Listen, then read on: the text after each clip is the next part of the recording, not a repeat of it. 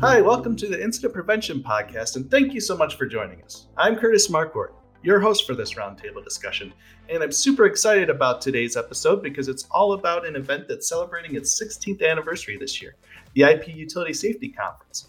I've got two people with us today to have this discussion, and one is the person who launched IP Magazine and who has launched the conference and who's dedicated most of her life to progressing utility safety in the industry. And that person is Carla Hausch. Welcome, Carla. Hi, Curtis. Thanks for having us today. This has been really great. Also joining me is the coordinator of the conference, the person who has worked very hard to make sure this event runs great, Melissa Hausch. Thanks for joining us, Melissa. Yeah, thanks for having me, Curtis. Excellent. So let's get the discussion started. First, Carla, why did you create the conference? And walk us through the challenges and hurdles of getting this safety conference going. Sure. I'm going to give you just a little quick background. I actually started out my career in advertising sales for publishing, working for many years on a publication that served the telecommunications market.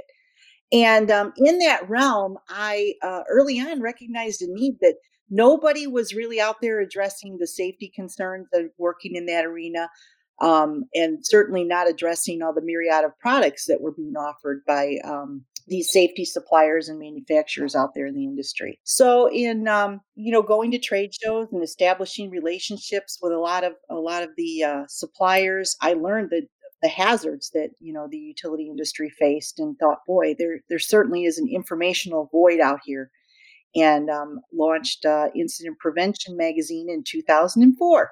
So, and we've really had a very successful run so far. And in 2005, decided that we really needed to meet together in group and launch the IP Utility Safety Conference and Expo. Our first one was held in Lakeland, Florida, and we had what I would classify, it was our inaugural event, and we classified it as a modestly attended event. We were just under 100, and really for the trade show industry, it's an okay number. But boy, the people who attended really appreciated our inaugural presenters, and the exhibitors were really thrilled with what happened for them at that event, and they've been so great about supporting us ever since. So, what kind of led you to having that feeling of we need to meet together, we need to discuss, and how, what was that experience when you first met, and that kind of helped you kind of pursue into having this event moving forward throughout the years? Sure. Well, I had been going to a lot of the industry trade shows, and oftentimes when I would be speaking with the exhibitors, they were, not happy with the attendees. They weren't the people that they had hoped to meet.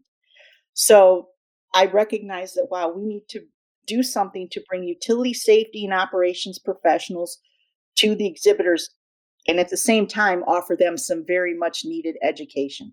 And so conceptually, that's where the idea came from. It did start with the exhibitor population and their needs. As I mentioned at the start of this podcast, the conference is now in its 16th year, which is, I imagine, would be kind of surprising or hard to believe. As much as we work on these events so much throughout the years, they do go fast.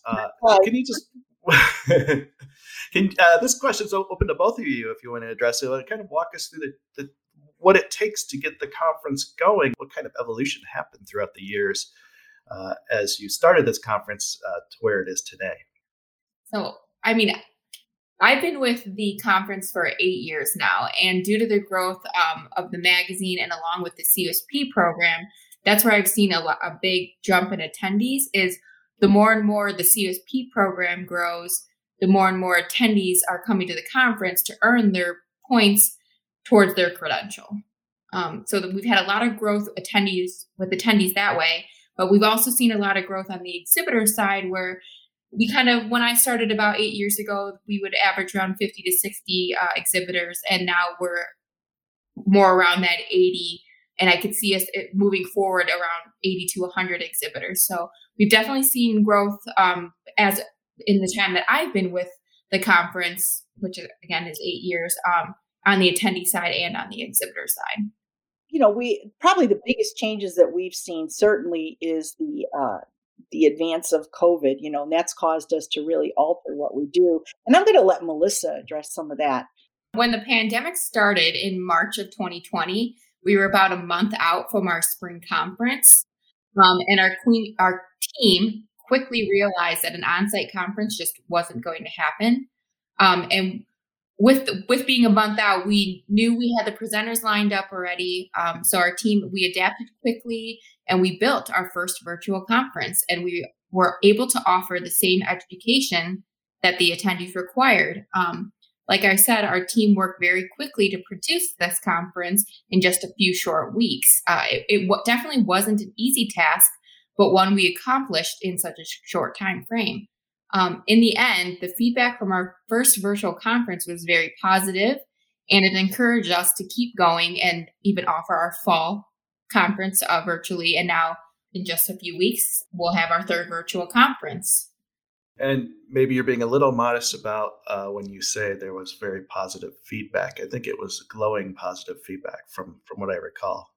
You are correct, yes. Yeah. I mean, I saw that data, and I believe we were pretty close to 5 stars out of 5 stars on most of the reviews. People seem to be very happy with it, and that's definitely something that I know everybody, the entire team is pretty happy about and pretty proud of. Carla, speaking of being proud, what makes this conference special from other conferences and events, and what are you most proud of when it comes to the Utility Safety Conference and Expo? Well, I'm very proud of certainly the events and the publication. Our team works really hard. They're all aligned with our mission, and they know how important the work that we're doing is. I do feel very rewarded when we're at on-site conferences and I can talk to attendees, and they're also certainly readers of the publication. So we get feedback on all fronts. And the beauty of being at on-site conferences too is that you get a lot of conversations. That's where we find new contributors for the magazine. That's where we find, potential new speakers for the conferences and that type of thing. But we've transitioned so much of that now to the virtual world. And I have to say, our team worked very hard to make what was a complex event, taking the on-site event and transitioning it to an online event that would have a positive outcome for all. So they've done a really great job with that. So it's just always rewarding. I hear stories of things that go on out in the field and how an individual might have recalled something they read in Incident Prevention magazine and were able to take on the challenge or make a correction, and that's huge. And our writers in Incident Prevention magazine have made themselves very available to our readers. So when they do have questions or concerns, again, the industry works together to help each other out. I really love working in the utility industry. They're just really good, hardworking people, and appreciate all of them. You touched upon a very key point there, and that's the networking and what people get out of the conference by being there, and even virtually to some extent. Just speak to the value of safety professionals getting together and what they get from each other by connecting. Sure. Well, they exchange job information in that, the way one company does it versus another company. And they're looking at, trends, industry trends. Some of them are doing benchmarking. I overhear some of these conversations and I don't necessarily understand all the practices, but it's always very engaged, and they're always very full of information, full of new information to one side or the other, and it's you can tell that it's working as the conference sessions break out and everybody gathers in the wide hallways and everything. You can tell that there's a lot of good exchange of information that is taking place. And I think that's really invaluable, because where else are they really going to get that kind of, networking opportunity with their peers? Melissa, we're coming up quickly on the next virtual conference, which is happening May 4th through 6th of 2021. Can you talk about what makes you most excited about this event and what's different about this virtual conference from virtual conferences past? Sure. So I am excited this time around because we are switching things up a little bit. The way we are hosting the conference, we're kind of hosting it on an all-day channel is what we're really going for, where the webinar, as you say, is going to be open all day. And this will allow for continuous education. And the way we're presenting new product solutions, we are calling them solution spotlights. So throughout the day, in between educational sessions, you will be hearing from some of our vendor partners as they are live, or there's going to be some live and there are going to be some recordings, but you'll be able to interact with our vendor partners during the conference and be able to ask them questions, look at the new products that they're offering during these solution spotlights. So that's what we're doing a little bit different this go around. Whereas before people were going down what we were calling a digital hallway we were trying to recreate that booth atmosphere of what you would go to their booth and then you would look at their product brochures and things like that. So you still will be able to get that information from them. We will have a brochure from all the companies hosted on our IP virtual conference platform. But instead of kind of just looking at their booth and having them contact you, you'll be able to ask them questions on the webinar. So that's what we're switching up this go around. It pertains to our vendor partners and that. For attendees, we're trying to make things a little bit easier by just in the first thing in the morning, you'll just have to launch one Zoom webinar. You'll be able to have it open all day long. You can put it on one side of your computer so you can listen to the content throughout the day. You will, if you are a CUSP, you will have to kind of what we're calling session check-in order to track your CUSP points. So we're trying to make things easier this go around for our attendees. So we're hoping that will be a success. Wanted to go back to the solution spotlight thing. From what I understand, some of those things are going to be a little more interactive, a little more engaging, kind of fun content added in. Yes. So as for the solution spotlights, we are kind of doing things a little bit different. The vendors will be able to offer product demos, and then we're going to be doing trivia and raffle prizes for each sponsor, so that this way they can engage with the attendees a little bit more. Of course, when it comes to conference, education is the key thing. So what sessions are you guys most looking forward to? Sure. I know I'm looking forward to hearing from some new presenters. We do have a new presenters, Pamela Waleski, Jordan Hollingsworth, and Rod Courtney, who are brand new and have never spoken at IP conference before. So I'm definitely always eager to hear from those new presenters. But I also always love hearing from the longtime subject matter experts, Danny Range, Jim Vaughn. They will be with us again. And a lot of people may recognize them from their articles that they write in the magazine. So yeah, I'm looking forward to hearing from new presenters and also our longtime presenters as well. Okay, let's talk about the future of the conference. We're still in uncertain times when it comes to gathering. How has that changed the way conferences are planned? I know you can't make any promises about what's happening in the future, but kind of a short-term look ahead, and then also maybe discuss what your long-term visions of the conference might be, where you see the conference going in the long term. Boy, our CUSP community is really growing. The entire Certified Utility Safety Professional CUSP program was put online this year, and that all happened with the arrival of COVID. And we have more CUSPs coming through the program than ever, and it is definitely a growing community. And that is, we look forward to being on site again so that we can meet everyone in person. And again, that networking opportunity for them is huge. And they will be very pleased once they can get back on site and meet new people in the industry. So that's something that we expect to happen. I'll go ahead and chime in as well. Just like at the moment, we are offering the virtual conferences and we've had positive experience.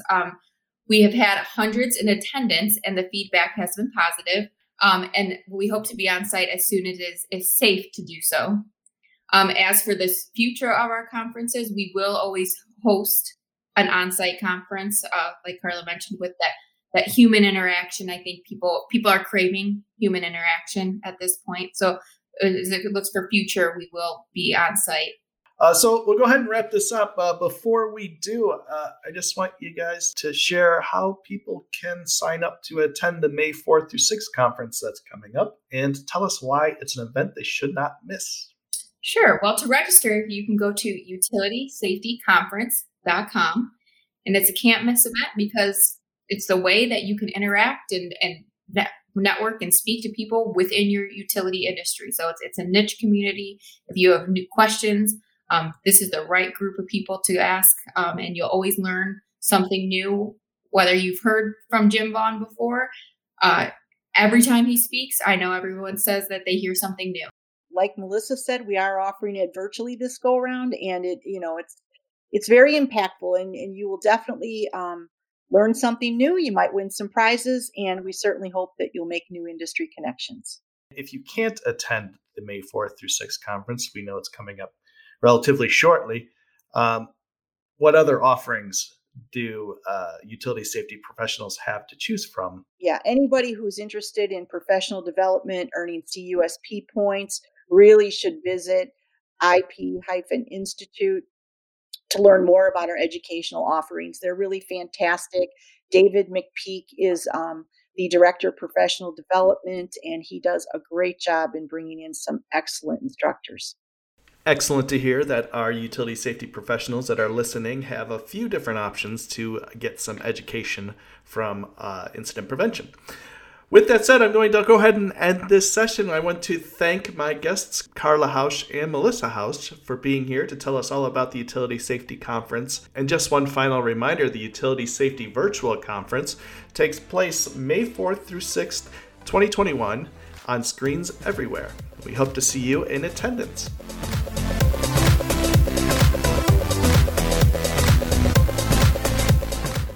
Thank you for joining us for this episode. If you'd like to hear more of our podcasts, go to incident-prevention.com/podcasts to get more, or search Incident Prevention wherever you get your podcasts from. Until next time, stay safe.